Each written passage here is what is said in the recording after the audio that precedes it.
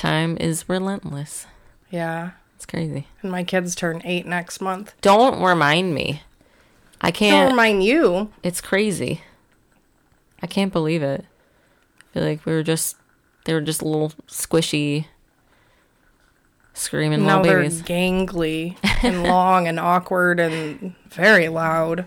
Very loud, Very but loud. amazing. Opinionated. Yes. Wonder where they get it from. So, Disney Plus.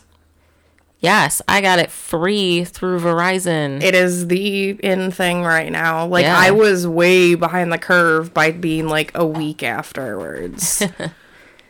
Yeah. It's exciting, but I also think it was a little overhyped. I picked out, no joke, 3 different movies one day, and every single one of the ones that I pick says not currently available due to like contracts or whatever. Not Really? and yeah, won't be available until like November of 2020 was On one Disney of Plus? them. Yeah. What movies? I can't even haven't seen remember, that. but I gave up. That's why I ended up watching. So the first thing I watched was that 20-year anniversary Titanic documentary. Oh my gosh. With James Cameron. I texted you that I was watching I it. know, Dude, it's just ugh. it's so cool. He looks exactly the same, but he's made dozens of trips back, and they've just gained so much more knowledge about the ship since they first discovered it. It was really neat. And they take a look back at, which I hadn't seen before, and they talk about real people from the Titanic who they modeled characters in the movie after, and they showed clips of the movie and then would show a portrait of the person and then a story about them and talked about who they were and how they appeared and acted and how they brought these characters to life. And I thought that was really cool. I did not know that each of the actors in it was made after, real life people. If you guys can't tell, Meg was obsessed with Titanic when she was younger. I remember- almost wasn't allowed to see it. But then you ended up owning the VCR tapes, and the movie was so long they Okay, had to split it between two. It's VHS tapes. What did I say? That go in a VCR? VCR, dang it, Yes. I messed it up, yeah. Well, I feel like by the time you probably like remember like binging kids movies, we were probably into the DVD. I mean, I do remember using Yeah. VHS tapes. I had a lot of them, but yeah. But listen, I don't remember know. how they used to like bootleg record stuff on VHS tapes. Oh, yeah. Like, do you remember that? Like, Yeah. oh my gosh. Yeah, there was like 2 drawers full of them at the lake. Oh, yeah, no, but not that. Like, you could, like, the pirating version Oh, with yes, VHS yeah. tapes. Oh, my gosh. I just think about something like that, and I think of the videos where they give, like, the dial phones to teenagers, and the teenagers have no idea what they are. No, I remember too. Sorry, I just got like Yeah, excited. At Blockbuster, they would ask you to rewind it. Yeah. Yeah. Be kind, rewind. Yes. Yeah. See? So what's that Jack Black movie? We were just talking about this. Do you remember this? Where he goes and he makes like really poor, like really shitty quality, like 3-minute long, What? No. like reenactments of movies in place of the VHS. Because I think he loses it or it's destroyed. So him and his friends like reenact the movie on their budget and they put the tape inside the case and return it. I think. I'm probably wrong about some of this, but then like they become popular, so they start doing it for other movies. What the hell? No. You've I don't never? Oh my know. gosh. Yeah, there's actually somebody on Facebook that just went viral recently. I saw that was recreating movies with a like college budget, and they were freaking hysterical. Okay, that conversation went way It down really the rabbit hole. did. That's just how our brains work. Well, I mean, everybody else is out there talking about Baby Yoda and everything. That's true. But He is adorable. He is. And I love these memes. Oh my gosh. yeah. So good. And what's his face? I have spoken. I feel like I heard that. I was like, oh, if my kids ever listen to anything I say, like that would be my slogan. Like, how final is that? Mm-hmm. Okay, so I think we've covered all the details. or caught up. Yeah, It's been 2 weeks. It Yeah. always feels weird after a break. it does. So last episode, excuse me, last recording, we talked a lot about roller coasters, which you really enjoyed. Hell yeah. And we talked about the Coney Island theme park industry, which is a really interesting history. Mm-hmm. And then the NICU incubator exhibit with the doctor. What was his nickname? Oh my gosh, I can't believe I already forgot it. Didn't it have the word grandfather in it? Probably. I don't This know. is what happens when we record at 9 o'clock at night instead of 9 o'clock in the morning. True. We'll think of it in 5 minutes. All the That's fine. caffeine's worn off. But anyway, so we promised that the next episode, which is tonight or now when you're listening to it, was going to be about the real life doctors who inspired MASH, the CN Doe CPR doll, and Dr. Heimlich.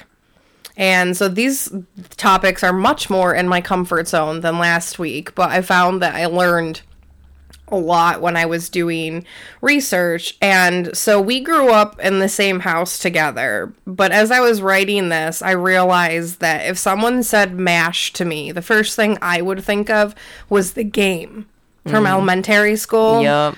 Mansion, apartment, shack, house. But then I wondered, if somebody said MASH to you really randomly, would you think of that or would you think of the show? The show first. You see, definitely. But yeah. I think of the game. I always will. It was the stupidest freaking game trying to just predict how heteronormative your future was going to be. But people would always throw in the wild cards like 47 kids. Owning 13 convertible cars because Yeah. you're 9 and you have no concept of money and Right. no realization that life is fucking expensive. That's for damn sure. So, since you're the one that thinks of MASH the show and you're the most excited about this, I'm going to let you take it off with a summary and some of your favorite parts to get us started. So, for those of you who don't know, MASH, the show that I'm talking about specifically, is the staff of an army hospital in the Korean War. The show was on from 1972 to 1983. There was a movie that took place before the show, came out in 1970, but we don't talk about it. It'll go into like its own little bubble with Yep. Jurassic Park 3, the movies that shall not be named, Yes. the remake of Fantastic Four. Yes. Oh my gosh. No. Ugh. But yeah, no. It was so bad, and I love the Fantastic Four. And in this army hospital, they do a really good job of portraying war, but it's also funny. They did a good job with balancing it. The characters in it make their own fun, and they use laughter to cope with their surroundings, which can be, bleak and everything. Yeah. Alan Alda stars in it. He's Benjamin Franklin Pierce, and he goes by the nickname Hawkeye, and he's amazing. Yeah. Alan he Alda is. is incredible. I love Hawkeye too, like Marvel Hawkeye, and I'm not sure that I'd be able to pick between the two of them. Oh, I definitely pick Alan Alda. Hands down. I don't know, man. See, again, I'm over here, mansion, apartment, shack, house. So it has kind of a cool record still. The show still stands as the most watched finale of any TV series, as well as a most watched episode.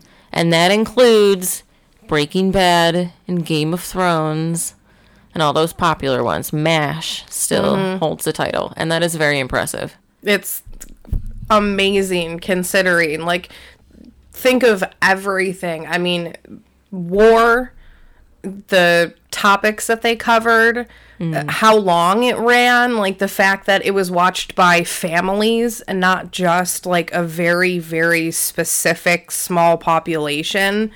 I mean, there's a reason why it's still as popular, why there are so many reruns.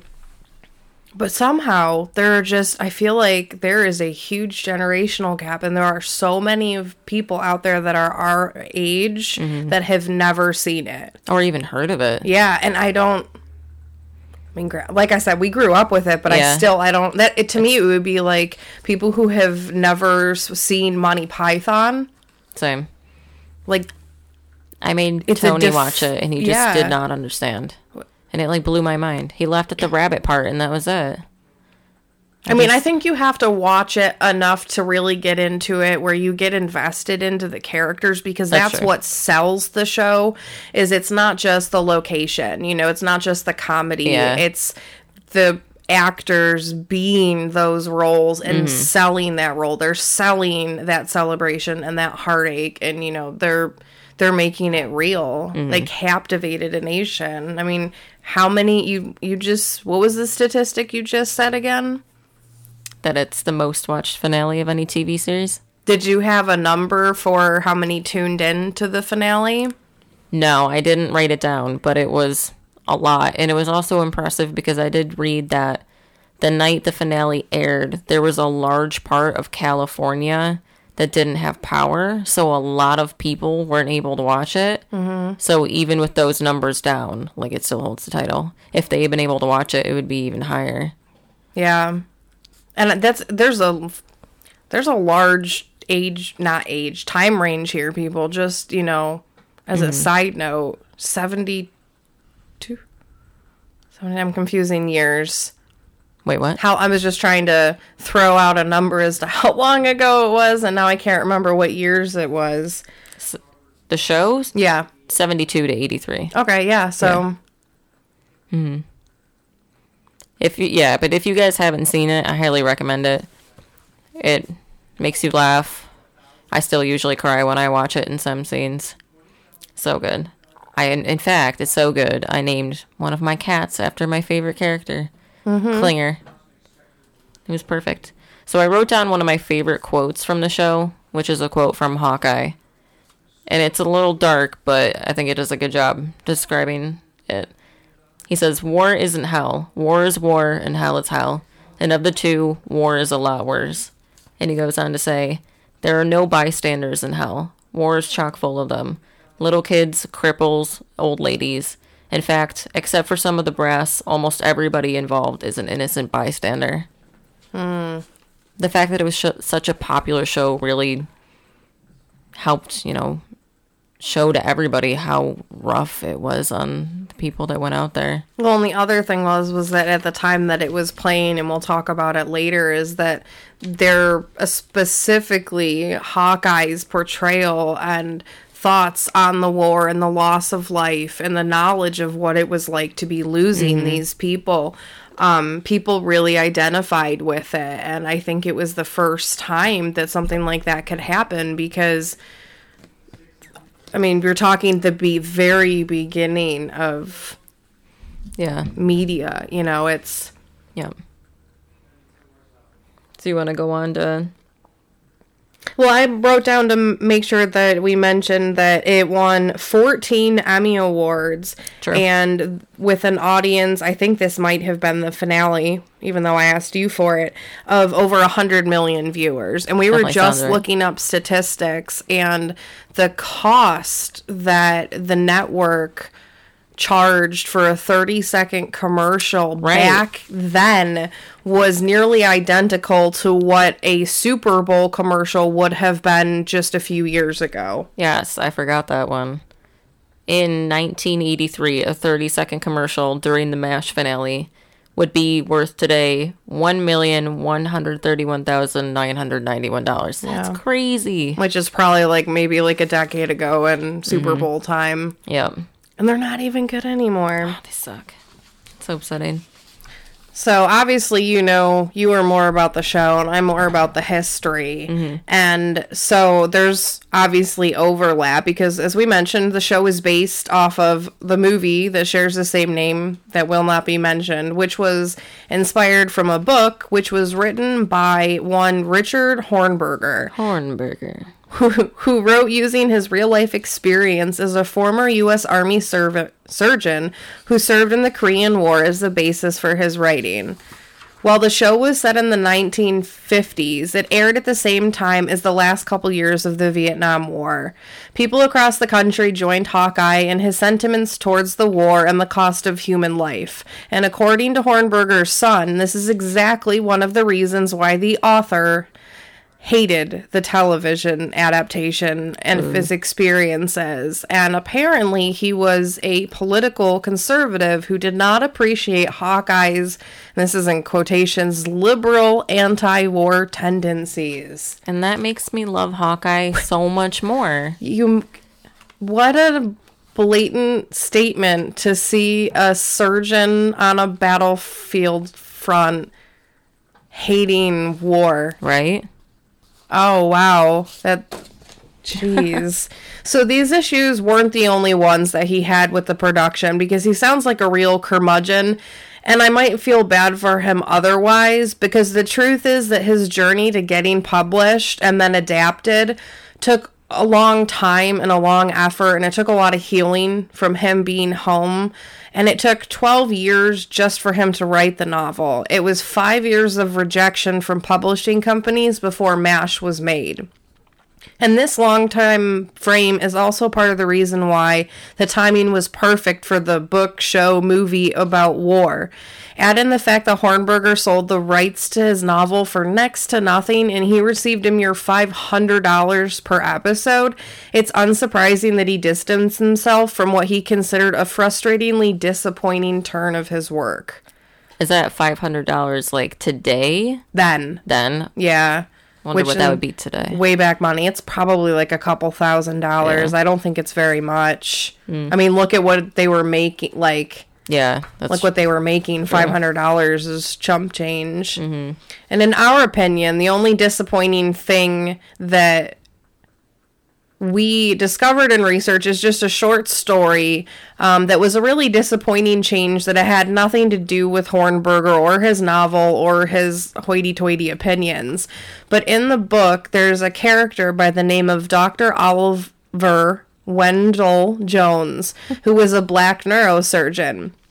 But the creators removed his character from the roster in an attempt to make the cast and show, quote-unquote, historically accurate, aka they played into the wide-held belief that there were no black surgeons involved in the Korean War, and it's a completely outdated and insulting presumption that led to the removal of a pivotal character and a truly unique perspective of the war.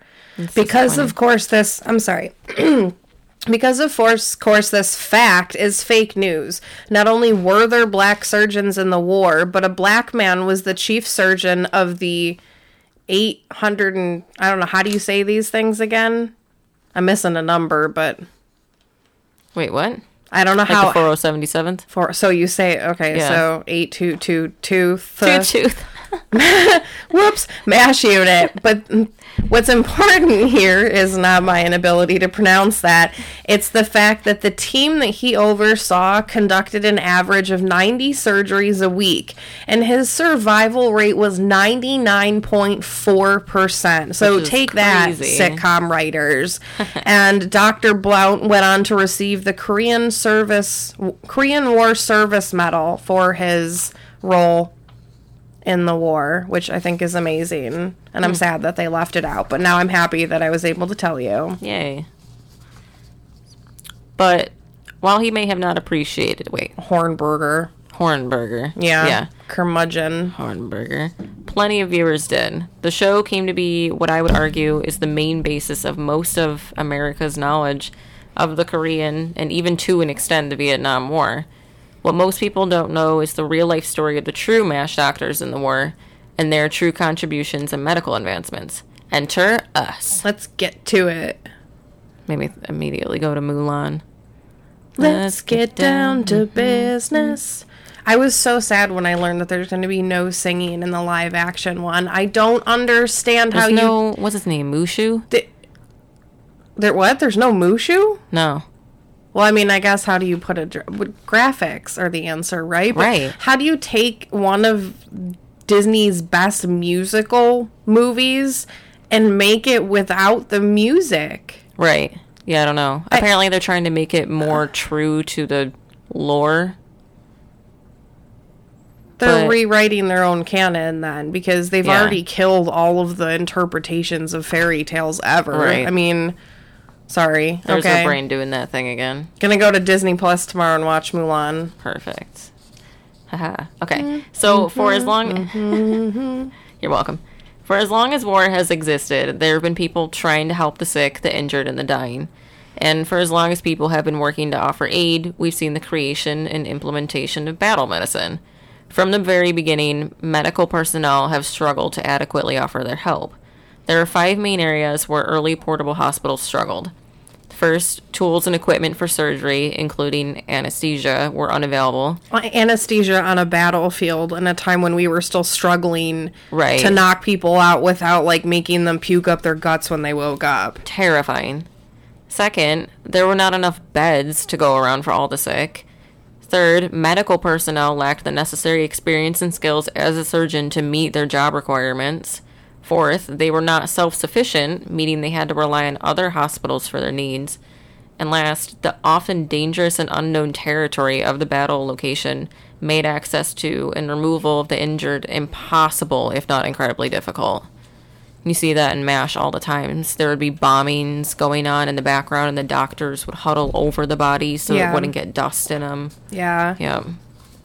Yeah, it's the history of what we cover here is a pretty good history of MASH, I would say. But there's so much more. So if this is something that interests you, there's a lot more available out there to read on. So I would Absolutely. highly suggest that that you look into it more. We first see mobile hospitals used during World War II from 1939 to 1945. At the time, they were called auxiliary surgical groups, and the idea was based off of a concept dating back to the Napoleonic Wars. Medical care was given based on the priority of needs of the soldiers. They named it triage after the French word for sort out. I never knew what that meant. That's Yeah, cool. I didn't even bother putting down what the French pronunciation was because Yeah, we're going to that's- butcher it anyway. Yeah, I love learning the origin of words, everyday words that we don't realize have a history. Yeah, fun. This experience helped to refine the process of having and utilizing portable war hospitals. The mind behind this concept was one Baron Dominique Jean, or is that Jean Larry? I'm guessing Larray or something better than Larry, who has been heralded as the father of combat medicine. So I also love people who are heralded as like the father of this or the grandfather of that. Although that's kind of sexist. You don't ever hear the grandmother. That just doesn't, that sounds weird. But okay, so it was this Baron's idea and his work that laid the foundation for ambulance volante or medical evacuation, a process that we use today. Just fun. Enter 1950. North Korea invaded South Korea, and the war began. By 1951, the United States was busy sending out draft notices. At the time, there were a mere 200 doctors in service with the U.S. military and located overseers near the conflict. Congress quickly passed a new bill nicknamed the Doctor Drafts, which required all medical personnel under the age of 50 to enlist, including fresh-faced graduate students and interns like Hornberg. After being drafted, they were given 3 days of Army training. 3 days. That's, 3 days. Gosh. And this is part of what made their job so dangerous because they had no military experience. They had no knowledge of self-defense, let alone how to act in a war setting. Right. 3 days of training, and then that was followed by what I have to assume is a very limited training in the fields of nuclear, biological, and chemical defense, as well as military correspondence and legalese. They They just- had no idea what they were doing. No way. A 5-week training course was on the schedule for draftees after their training, but history seems to show that either the requirement was lenient or not well recorded. As it was, most people saw training for medical personnel as a hands-on experience that can only be taught and learned in the moment. Battle medicine requires battle. Once on location, these draftees would be sent to mobile army surgical hospitals. Oh my gosh. I know, it's a tongue twister. or MASH for short. The idea behind these portable hospitals was to be close enough to the front to offer faster access to the injured, but far enough away that they themselves weren't at risk. They were typically within 10 to 20 miles, with some records showing as close as 5 miles from the front. Yeah, I can't eat. So after a surprise and unsuitable promotion from tissue pathologist to battalion surgeon, one MASH doctor we read about was noted as having laughed and said, in military medicine, all doctors became surgeons. And it was a sad but true sentiment about the Korean War. It did not matter what you majored in before you came to the war. Once you were at the war, you were a battalion surgeon. Yeah, it's so scary. Throughout the Korean War, there were 10 tent-based hospitals that took turns moving around the war front, collectively caring for the sick, the injured, and the dying. Together, they collectively cared for 4 Army divisions, which averaged 17,500 soldiers per division. Which is a lot. Yeah. Most of these units moved at least once a month, unlike the show, which moved only once. I think they can be forgiven for their artistic license, though, because the amount of people, supplies, vehicles, and everything else inside these mobile hospitals was a lot. So much.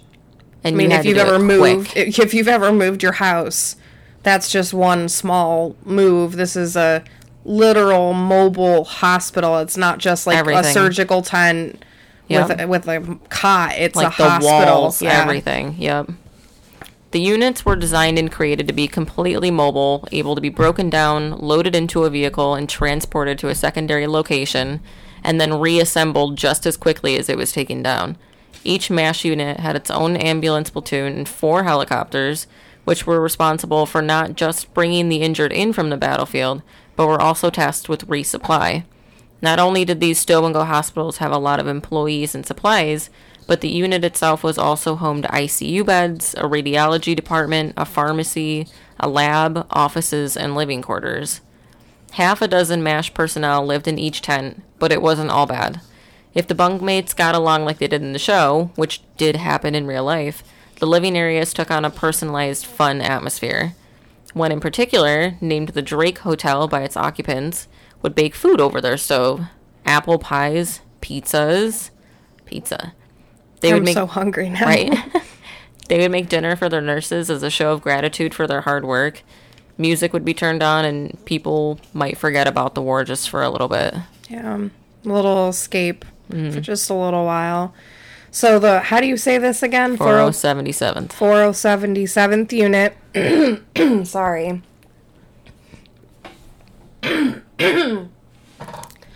I'll go out and delete that if I can figure out how. So it's that time of year. 4077th unit from the fictional MASH show was smaller than its real-life version, and understandably so, but not by that much. The TV show had 4 medical officers, 10 nurses, and roughly 60 personnel. On the other hand, the 8076th, a real-life MASH unit, had 10 medical officers, 12 nurses, and 89 personnel. This particular unit is a good example to discuss, as they would go on to be awarded a commendation for Sorry. Oh, you're good. And we're back. Okay, so a commendation for exceptionally meritorious conduct in the performance of outstanding services in Korea in support of combat operations. See, I would have needed to take a drink just to say that anyway. So by design, this unit was a 60-bed hospital, but in one particular instance, this MASH unit would be the medical support for nearly every troop at the front line, admitting over 5,600 patients and performing over 240 surgeries in just one day.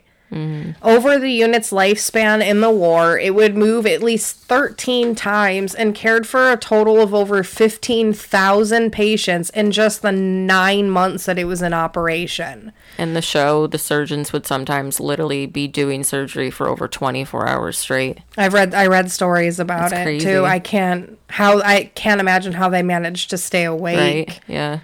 And so each day at a MASH location, loudspeaker announcements would crackle over the speakers with a listing of a list of the incoming wounded. Helicopters would deliver wounded soldiers plucked from the battlefield, and this is where the whole them being heroes comes into play. The standard work schedule of a MASH doctor, which is laughable because given what we were just saying, was supposed to be 12 hours on and 12 hours off, but it wasn't uncommon for procedures or surgeries to run long, or like what happened most often is there would be another flush of injured coming in needing assistance.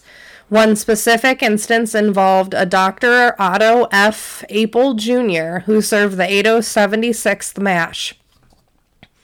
Upon his arrival to his location, he operated for a solid 80 hours and had to cut his boots off of his feet due to the swelling. After that, that was his first time, after that, his unit moved every 3 weeks. Oh my gosh. What an initiation. Yeah. When a soldier was wounded in battle, medics on the scene would attend to him. If the injury required medical assistance, he would be taken to a MASH unit for surgery or assistance. After the surgery took place, he would be moved to a non-mobile hospital, or he would be sent home. And the pre-op tent had, unsurprisingly, a preparation area. So after going through that process, the injured were brought into the surgery area of the tent and placed on one of the metal tables. Nurses would brief the doctors on the intake notes and examination of the patient, and then the surgery could begin. Each table or patient typically had a couple doctors and a couple nurses, but in the busiest MASH tents on some of the worst days of the war, it wasn't uncommon for a single doctor to work on a patient with a single nurse or other medical personnel to assist them by bringing and taking items and essentially just following their orders. 2 people. Crazy. A chief of surgery of the 8076th MASH can be quoted about his experience in the hospital tents. A single naked light bulb hangs over a bed. In it, a patient hooked up to an IV and draped in a white sheet. When first entering the tent, it wasn't the darkness or the smell of dirt and dust or rubbing alcohol and soap. It was the heat that got to you, gave you the sensation of crawling all over your skin. Because it turns out the weather and climate in Korea isn't what viewers or people in the actual war were used to. And if the sheer number of patients and the volume of the injured wasn't enough, the doctors saw injuries specific to the Korean War and or their career that were horrible, because a popular weapon at the time that was commonly referred to as a bouncing Betty, which was an anti-personnel mine, which means it was made with the intention to take down a person rather than like a tank or something. I had to look it up. I don't really know this stuff, but when this weapon was tripped, it fired 3 feet into the air before exploding, and it often resulted in anyone within the range being disemboweled. Brutal. And early on in my research, I was reading that there were specific MASH tents that really specialized in these types of restorative surgeries from this, but I couldn't figure out why they were talking about colorectal surgeries so much until I got to the very small chapter on just this one little popular weapon. And there you have it. And the surgeons were run over with wounds from these mines because they were high-velocity wounds. They caused vascular trauma, the colorectal injuries that I was talking about, and burns. There was a popular motto that the MASH triage used: life takes precedence over limb, function over anatomical defects. Unlike prior wars, the symbol worn by medical personnel became a target for enemies, requiring medics to carry weapons and, when possible, for the groups of medical personnel be escorted by an armed troop of soldiers. Because of them. We were talking about that before we before we started the episode about the Geneva Convention? Yeah. Things that you really should have learned more about in high school is what we'll call this whole episode. Right. So as the war drew to a close and the battle stopped moving, the need for the MASH units dwindled. Remaining units were giving orders to now tend to any prisoners of war and any injured civilians. By the turn of the century, there was only 1 unit left in the world.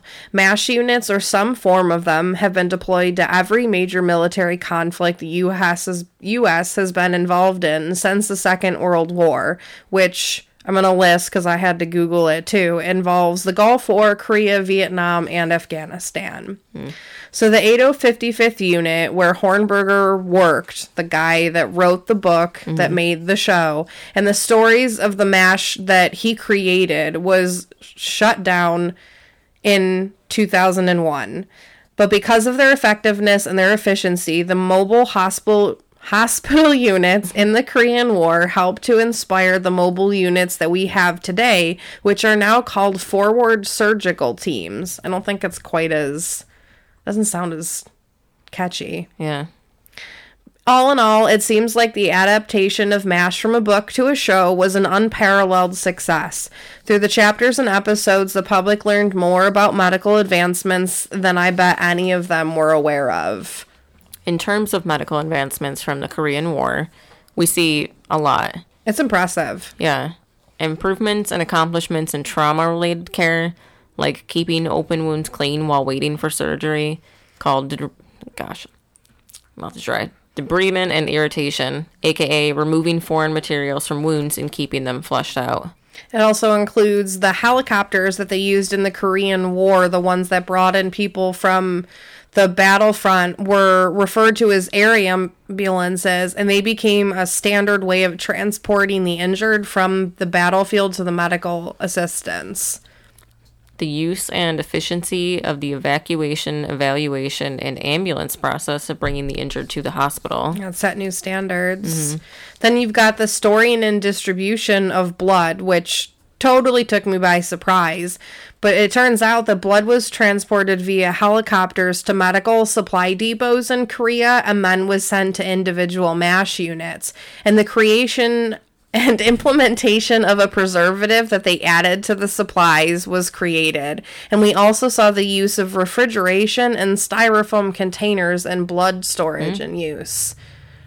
Korean War MASH surgeons rediscovered and repopularized the practice of warming up injured patients, which was especially important for patients that were in shock. And then we have the new and improved speed of evacuating injured soldiers combined with the improved techniques and care of vascular injury repair, which entails an injury to either an artery or a vein. And it gave way to significantly lower amputation rates than that of World War II, which is 13% versus 36%. My brain read that wrong. I read too quickly, and I thought it said ejaculating injured soldiers, and I was like, what? That's not good. I guess it's a good thing I read that one. I think something's not right here. Surgeons recognize the importance of fluid retention in burn patients, which resulted in a 50% lower mortality rate for burn victims. There's that bouncing Betty victims again. The band arterial repair performed by doctors like Hornberger helped to advance our knowledge on not just arteries, but blood vessels and how to repair them. At that time, the group of surgeons who went on to specialize in these procedures unanimously declared that their Hippocratic Oath was more important than the Army regulations that told them not to perform these procedures. The Hippocratic Oath is essentially an unofficial, very old Greek medical text that many doctors throughout time have adopted as a mantra and a motto for their work. The text itself has been translated many times and has also been rewritten to best suit the time and people using the ideas, kind of like another popular book we know. But what remains clear over the years is that this text is really a mentality, a way of practicing medicine that creates a special relationship, not just between the physician and the patient, but the community as a whole. It's widely and unfortunately incorrectly believed to contain the phrase and instruction, "First, do no harm." But it does impress a standard of ethics and morals for its followers. It may not be required by modern medical schools, but the idea of the Hippocratic Oath is still around today, if you know where to look. It's a consistent phrase, an idea mentioned in most, if not all, medical podcasts. Including my favorite, Sawbones. I think they have an entire episode on it, actually, if you're interested. Okay, so then back to my own podcast. Henry Heimlich was a thoracic surgeon sitting home one Sunday in 1972 when he read an article in the newspaper that discussed how common of an occurrence choking to death is. He was shocked at the numbers. Each year, 3,000 people choked to death. And he reflected on this topic and those numbers. He was really astounded that it was so common. And he noted that it wasn't common to read about it, despite how common of an occurrence it was. And he noted that mostly famous people who died choking made the headlines. So he decided he was going to do something about it. He was one of those go-getters. He started doing research, and he discovered that up until recently, the American Red Cross had been advising people to slap the back of a choking person, and he was not satisfied or convinced of this method at all. Now, because of his work in his specialty field, he knew that even when you exhale, there's residual air in your lungs. So he realized the trick was figuring out how to utilize that pocket of air to help force the lodged object out. So some tubing, tape, a balloon, and one beagle dog later, Dr. Heimlich discovered that by pushing up on the diaphragm, it would push the air out of the lungs with enough force to remove the foreign object. But would it work with a smaller item, something that's only partially obstructing the airway? Well, it turned out that as long as there was airflow, it didn't matter what piece of food or item was stuck. It would be forced out regardless. So now that Heimlich has a solution, a studied and recreatable process, he had to figure out how to educate the masses. It takes just 4 minutes for a child to die from choking, which is far too short of a time for parents and caregivers to be able to depend on the response time of EMTs or other trained medical professionals. No shade. Yeah. I mean, No. That's the reality. But after much testing, he determined that the best way to perform the maneuver was to stand behind them and reach around the person with both arms. And I could only imagine, like, friends that might just have shown up at his house be like, "Hey, Henry, it's Friday night. What you doing?" And he's just, like, got his beagle, and he's, like, trying to, like, if I stand forward, what if, we're facing each other? What if we're laying down? The things that I think about. I mean, the beagle. The beagle. So anyway, he also created a way to administer the life-saving technique if the person choking was lying on the ground, because he wanted there to be an option for people who weren't as large as himself with as much ability to force it. So by lying on the ground, you can use your weight to help you do the procedure. But for his own purposes, Heimlich dubbed the method the subdiaphragmatic pressure, which obviously didn't stick. But the name Heimlich maneuver wouldn't come until later, after the articles began to appear in newspapers with his interviews. Dr. Heimlich went on record saying that even now, through all of his testing and research, he wasn't sure it would save someone. There's really only one way to find out. But there are so many factors to consider, including human error, especially in a world before modern technology. You can't just ask Siri how to, give someone the Heimlich. But the alternative was to say nothing and continue to let people die. Only 2 years later, hundreds of newspapers were published with these instructions, and now it was a waiting game. The wait wasn't long. Only 1 week later, an article appeared in a different newspaper with the title, "News article helps prevent a choking death. It worked." The first recorded and reported person to perform this new maneuver was Pia? I believe so. A retired restaurant owner who was able to save his neighbor who had choked on a bite of her dinner. If you're wondering what the identity of the unidentified lodged item was, and whether it was recorded, the answer is yes, and a large piece of chicken. Chicken. Good. The story, the original article, and the maneuver spread like wildfire. What did... Wildflower?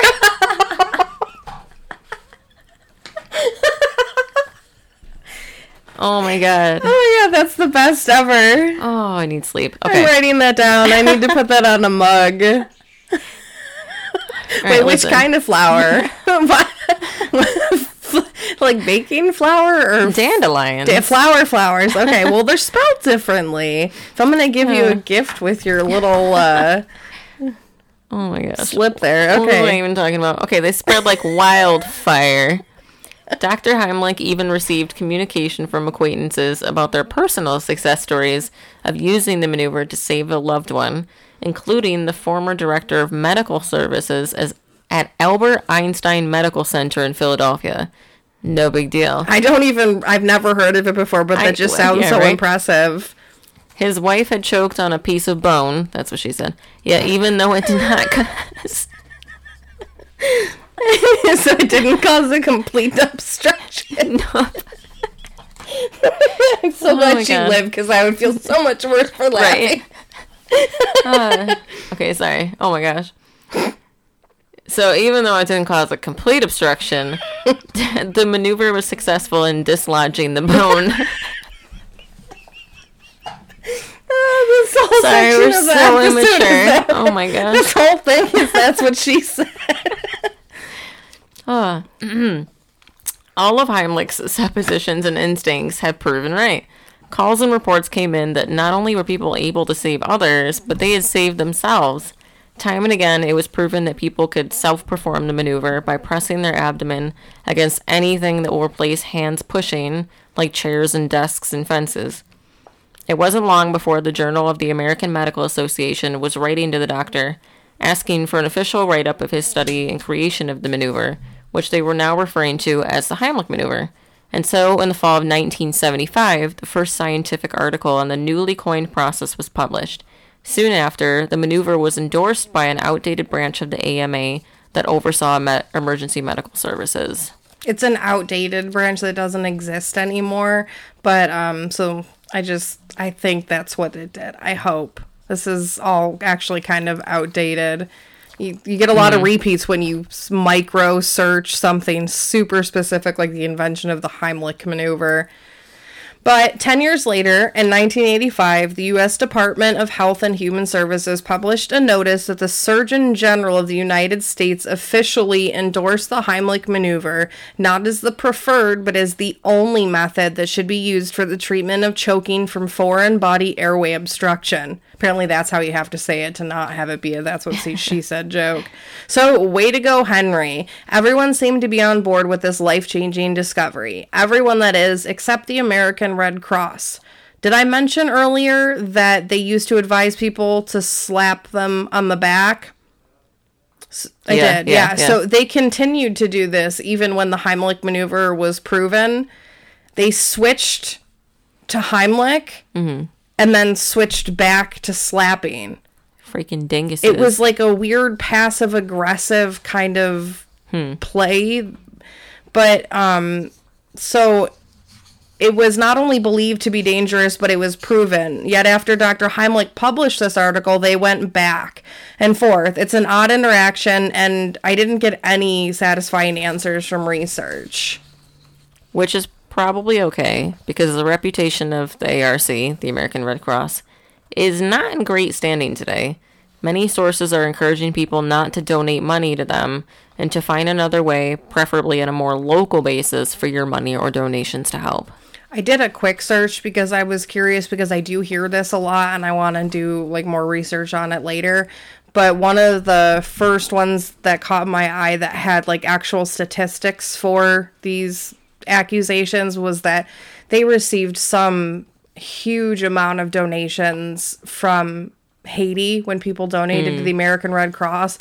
And if this article was correct, 25% of the $5 million that they received went towards like what did they say, like they're off, like restructuring their offices or something. 25%. And on one hand, when you have an organization that has a mass influx of money, like when they did the ice bucket challenge, you do have to spend resources managing that much money. But this isn't some small foundation. We're talking about the American Red Cross. Right. So if anybody knows, I'll definitely be doing a little bit more research. But So way over. So it's impossible to estimate the number of lives that have been saved because of one doctor and his Heimlich maneuver, but I imagine the number is vast. In an attempt to compare back then to today, which is one of our favorite things, which it's really not that long, but the statistics don't help.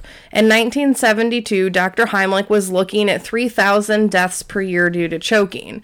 A quick internet search brought up a choking safety website that likely exists because of Dr. Heimlich himself, and that was kind of neat.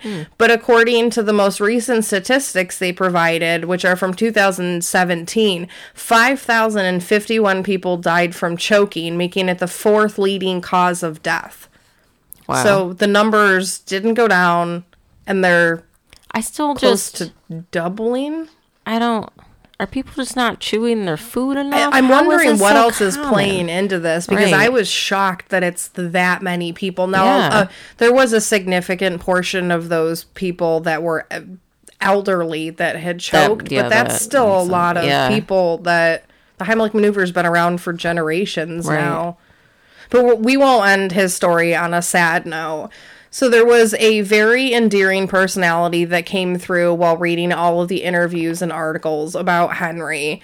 Heimlich seems like he could be anyone's grandpa. He was a quiet yet deeply caring man who never didn't have the time to talk to someone with a story to share.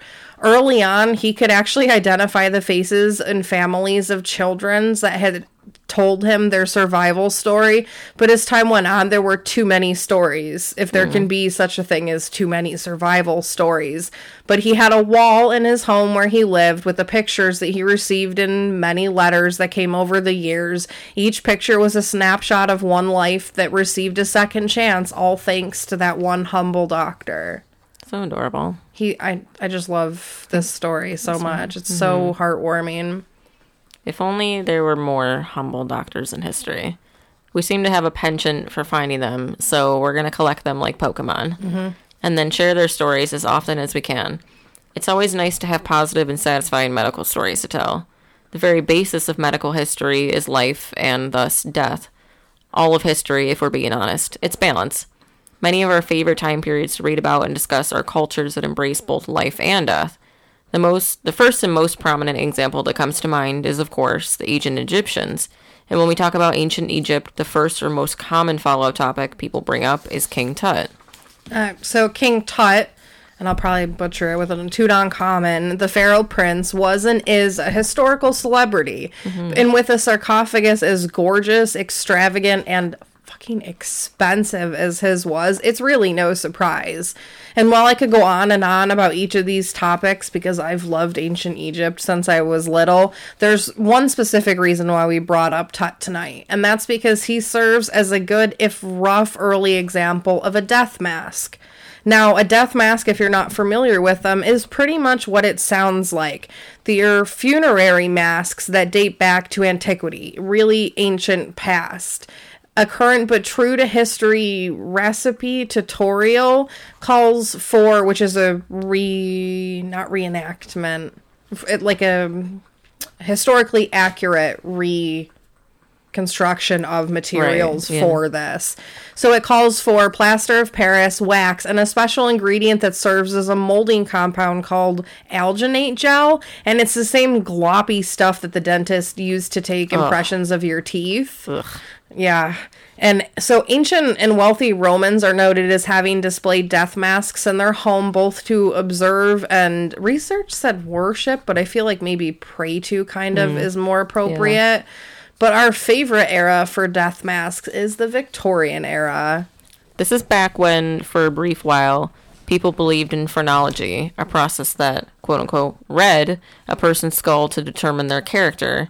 During this fad, people became interested in collecting death masks to study the subject's head, which is pretty freaking cool. It's so the whole process was so quacked, but I love it. It's ridiculous. The Victorian era is the time frame that Queen Victoria reigned in the UK, which is 1837 to 1901. Amongst the fad of phrenology and the era's fascination with the macabre and weird, death masks were made, sold, traded, collected, and studied. These masks were effigies. They were permanent sculptures of people, be they family members, friends, famous people, or even criminals. Negatives made from plaster could be used to create molds out of various other materials from wax to metal. Even after the creation and popularity of the camera, death masks were still popular. They are eternal three-dimensional representations, and they have a certain something to them that 2D renderings just don't. And maybe that's part of the magic, because it appears anyone and everyone famous from this time period had a death mask made. If you toured the world, you could stop along the way and view famous death masks in various museums and institutions, such as Beethoven, John Dillinger, Marie Antoinette, Mary Queen of Scots, our bud Napoleon. And in a throwback to our episode about resurrection, Burke and Hare have a death and life mask, respectively. Yep. And then there's the unusual case of the doe of the Seine. Is that how you? I think, yeah. Okay, I took German. Right. Nicknamed the Mona Lisa of the Seine and the Drowned Mona Lisa, this young girl is one of the most famous yet least recognized faces in history. The records don't have exact dates, but the unknown woman of the Seine was retrieved from the river, which was located in Paris, sometime in the time span of 1870 to 1880. According to the legend, even in death, this young woman was beautiful, serene. The police who recovered her body declared her death a suicide and said that she had drowned in the water. No one came forward to claim her body, so a death mask was made and placed in the window of a local business in the hopes that someone walking by would recognize her and give her a name. Sometimes versions of the story say that the death mask was placed in the Paris mortuary, but that's not as common, it seems. And so this doe served as inspiration for writers and artists of all kinds. Her image maintained recognition and envy despite her lack of name. And wherever it was that she was placed, there she sat, with a face so perfect it was said she looked like she was simply sleeping. And there she stayed for almost a century. It was the 1950s now, and a toy manufacturer named Asmund Lerdahl, butchered that, had been approached for a special project. His client wanted him to create a doll, a mannequin, that could be used for a new life-saving technique, CPR. A better person could not have been approached because this toy manufacturer had recently almost lost his son to drowning. When he got to designing, it was the cyan doe's face that he chose. In 1960, the doe finally had a name. Resuscitation Anne. Why Anne? I don't know. Her death mask was used to create a torso or full-body mannequin to mimic a patient that trainees practiced chest compressions in the kiss of life. For over 50 years, the drowned Mona Lisa has helped save countless lives and prepared people from all occupations how to be prepared to give life-saving CPR to somebody. Yes, and please do not take life-saving CPR advice from us. I know that the standards have changed, but we mentioned the compressions and the kiss of life as a reference because that's what Heimlich taught, and that's what those people learned. I'm not sure what the most current... Honestly, the first thing I think of when I think of a CPR doll is in The Office, Dwight cuts the face off of it. Oh, and then, he puts it... It looks like... He quotes it. Yeah, I thought it was Silly Putty. No, he quotes the Silence of the Lambs. That's so creepy. It's amazing. Oh my gosh. Ugh. So like we said, the story changed, and there's some versions where this young woman who was about 16, they think, had run away with a lover, and maybe the lover had scorned her or found another dame to run off with, and she, in a state of heartbreak, threw herself into the river and committed suicide. And that's mostly what the legends say. But the issue is that her body didn't show signs of drowning, and it didn't have the same look that a suicide victim did when they retrieved the body out of the river. So there are a lot of conspiracies about where she came from. Who was she? Like, if she didn't come out of a river, where did she come from? Or if she did come out of a river, what happened to her? There was one story that I read where someone recognized her as a long-lost twin. But it was one of those things where it was in a shop in a window, but the shop didn't have a name, and, there was no exact location kind of thing. But one of the conspiracies is that she actually is a life mask, which would explain the slight smile that she has.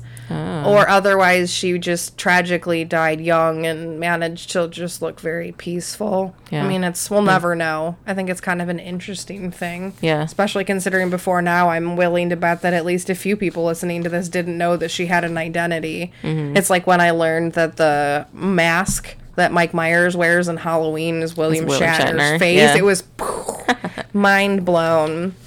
So fun. Yeah. Oh, so we started trying to do that new Ask a Question that has to do with the episode at the end for a wind down. And this one was a weird one because it was all medical based. But what we decided on is if you had anything named after you as a way for you to be remembered when you were alive, what would you pick? Like, because these doctors have procedures and diseases and things that they discover. What would you...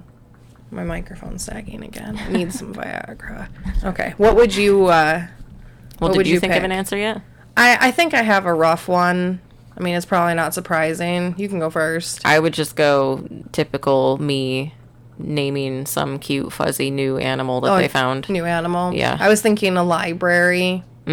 Like in dedication kind of that's thing. fun. Or like found it. Like I joked with Seth once that all these weird, outdated, wacky snake medicine books that I buy because the library doesn't have them is going to eventually amount to some kind of collection. And I said, maybe one day I'll donate it and then there will be a library of weird medical history. Because there isn't one anywhere local. True, yeah.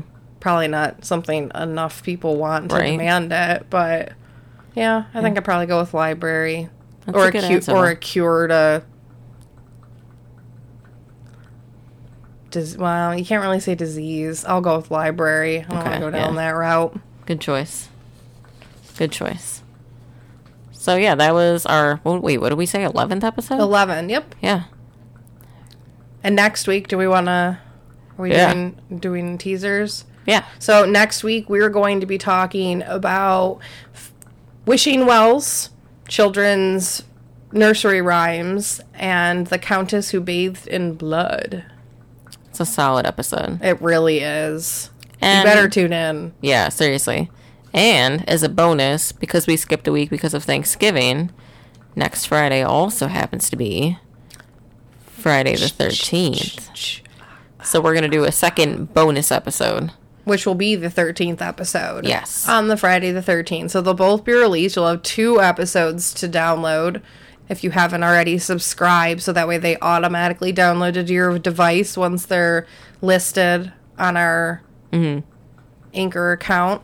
And the second episode that we'll be doing is a really fun one. We're going to bring to you 13 short stories that we really enjoy but aren't really long enough to make it into an episode on their own. And there may or may not be some criminals and Butter and Vlad the Impaler.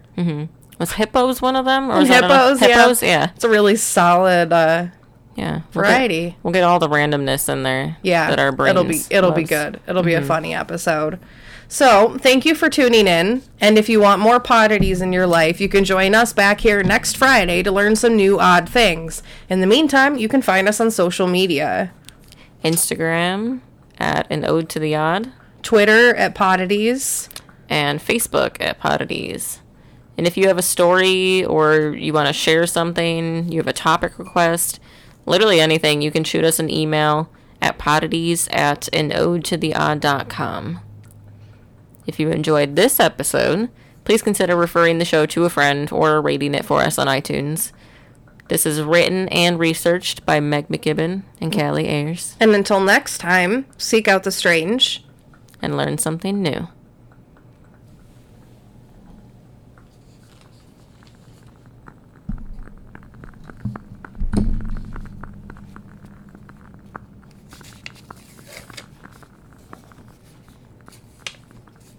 Is that enough of Amanda's candle?